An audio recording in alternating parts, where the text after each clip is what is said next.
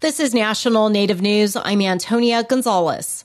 Across Canada, several First Nations have been impacted by wildfires raging across the country. Dan Karpenchuk reports on a battle in northern Alberta. The fire raging near Fort Chipewyan, near Lake Athabasca in northeastern Alberta, has already destroyed several cabins. Mikisew Cree Chief Billy Joe Tuchero shared the news with his community after taking an aerial tour of the fire. He says the homes lost were part of the Devil's Gate Reserve.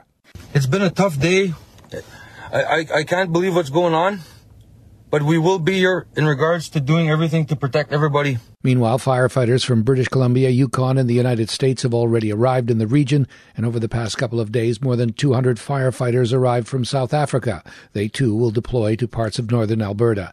And Chief Tuchero says he's been assured by Ottawa that any cabins that were lost at Devil's Gate will be rebuilt. He's also asked the federal government for military firefighting personnel, resources, and equipment. The out-of-control fire near Fort Chipewyan has grown aggressively for several days.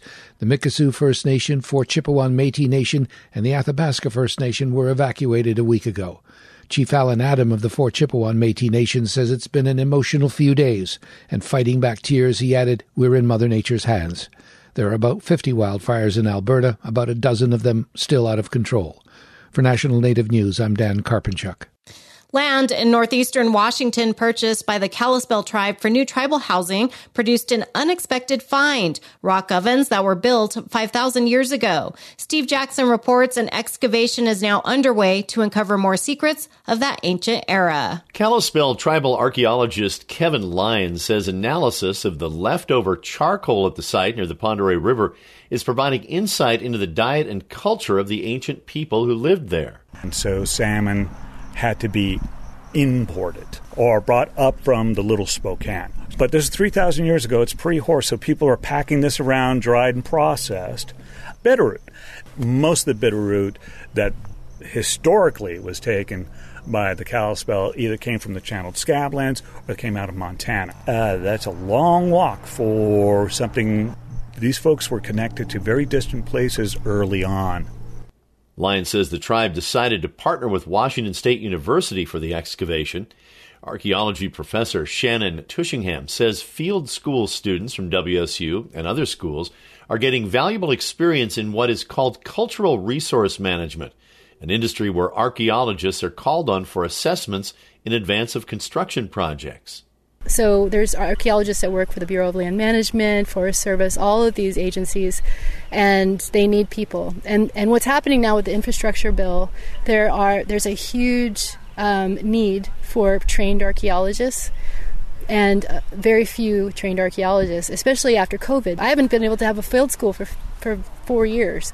Tushingham says the students are also learning to communicate more effectively with tribal members, something archaeologists haven't always prioritized. Researchers will work to document as much of the ancient Kalispel site as they can before the housing development is completed. For National Native News, I'm Steve Jackson reporting from Spokane. In preparation for hurricane season, the United Homa Nation is holding a drive-through bundled items event this week for tribal citizens.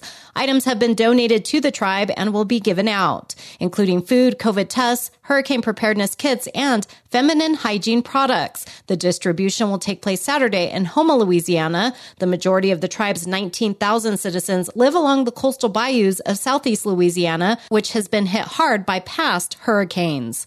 I'm Antonia Gonzalez.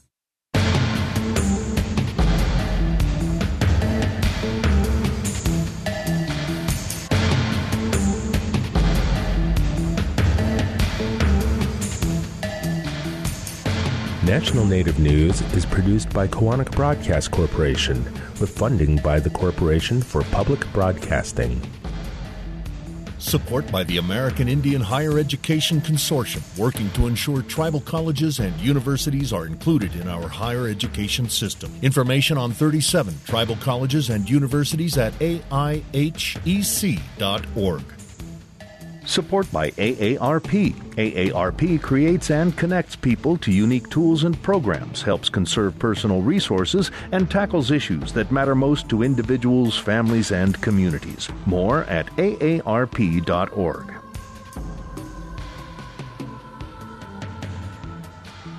Native Voice One, the Native American Radio Network.